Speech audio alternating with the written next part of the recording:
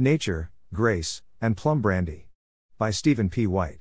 The brandy, which the Poles call śliwowica, is made from plums, śliwka, meaning plum, and tastes more or less like turpentine cut with jet fuel. It also has, one must concede, a slight savor of plums. It is not recommended to smoke while drinking śliwowica, or while standing close to someone who has recently been drinking it.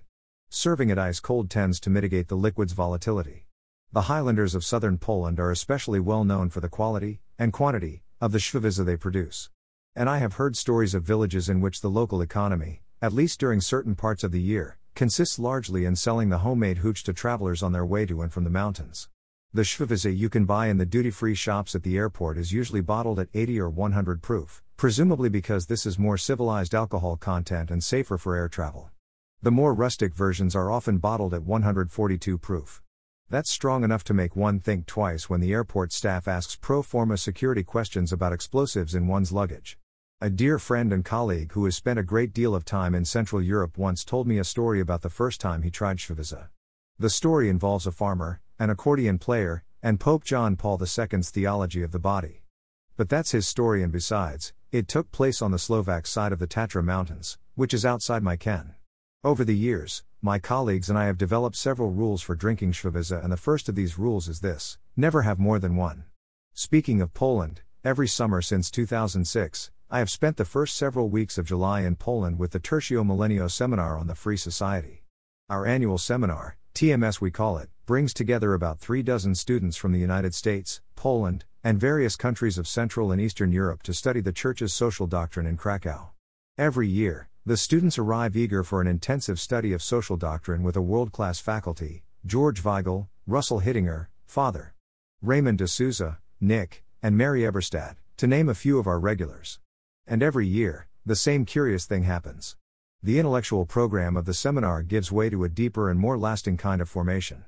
It is one thing to read about social ontology or study the principle of solidarity, and another thing to experience those realities in a concrete way. Our students study, pray, discuss, travel, eat, argue, and laugh in a group that begins as total strangers from different countries and ends in fast, often lifelong, friendships. Vocations are formed, fostered, and strengthened. Our students come to Kraków hoping to study great ideas with excellent teachers, and they do that.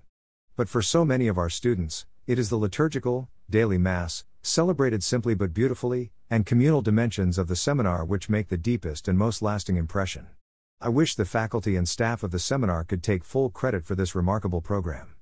But the truth is that over more than 3 decades, much of the genius of the seminar has developed, as it were, naturally. Or, if you prefer, by grace. And this, too, is part of the seminar's importance.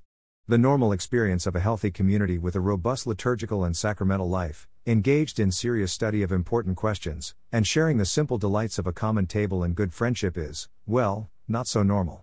For many of our students, who are young enough to know nothing but our alienated and screen-addled age, it can be positively extraordinary. This extraordinary normalcy is reinforced by the history and culture of the place in which we study and pray.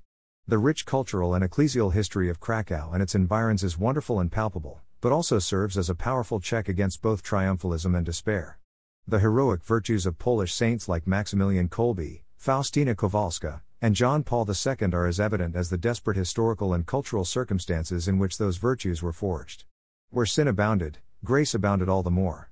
The sins visited upon Poland in the, not-so-distant, 20th century are, in the wisdom of Providence, inseparable from the examples of sanctity Poland gave to the world out of those same dark years. Young people today face a strange, uncertain future. This is as true for our students who come from the United States as it is for those who come from Ukraine, though in starkly different ways. Knowing that greatness and sanctity can blossom, even in ordinary men and women living in extraordinarily dark times, is a compelling reason for hope. This also reminds me of our second rule for drinking śliwowica: never have more than 2. I jest, of course, but only partly. At the heart of the Church's social teaching is an account of the human person who is made by God for communion. We make no sense on our own as mere individuals. We make no sense without one another, and we make even less sense without God. Our seminar does nothing to teach Catholic social doctrine more effectively than by giving our young students a taste of what the life of a community can be like when it is centered around celebration of the Eucharist and ratified by the ordinary goodness of a lively conversation over a good meal. It's nature and grace and maybe even a glass of śliwowica. It's life-changing stuff. This summer, the Tertio Millennio Seminar on the Free Society will run from July 1st through July 19th. If you are interested, or know of someone who might be, applications are open now through March 29th.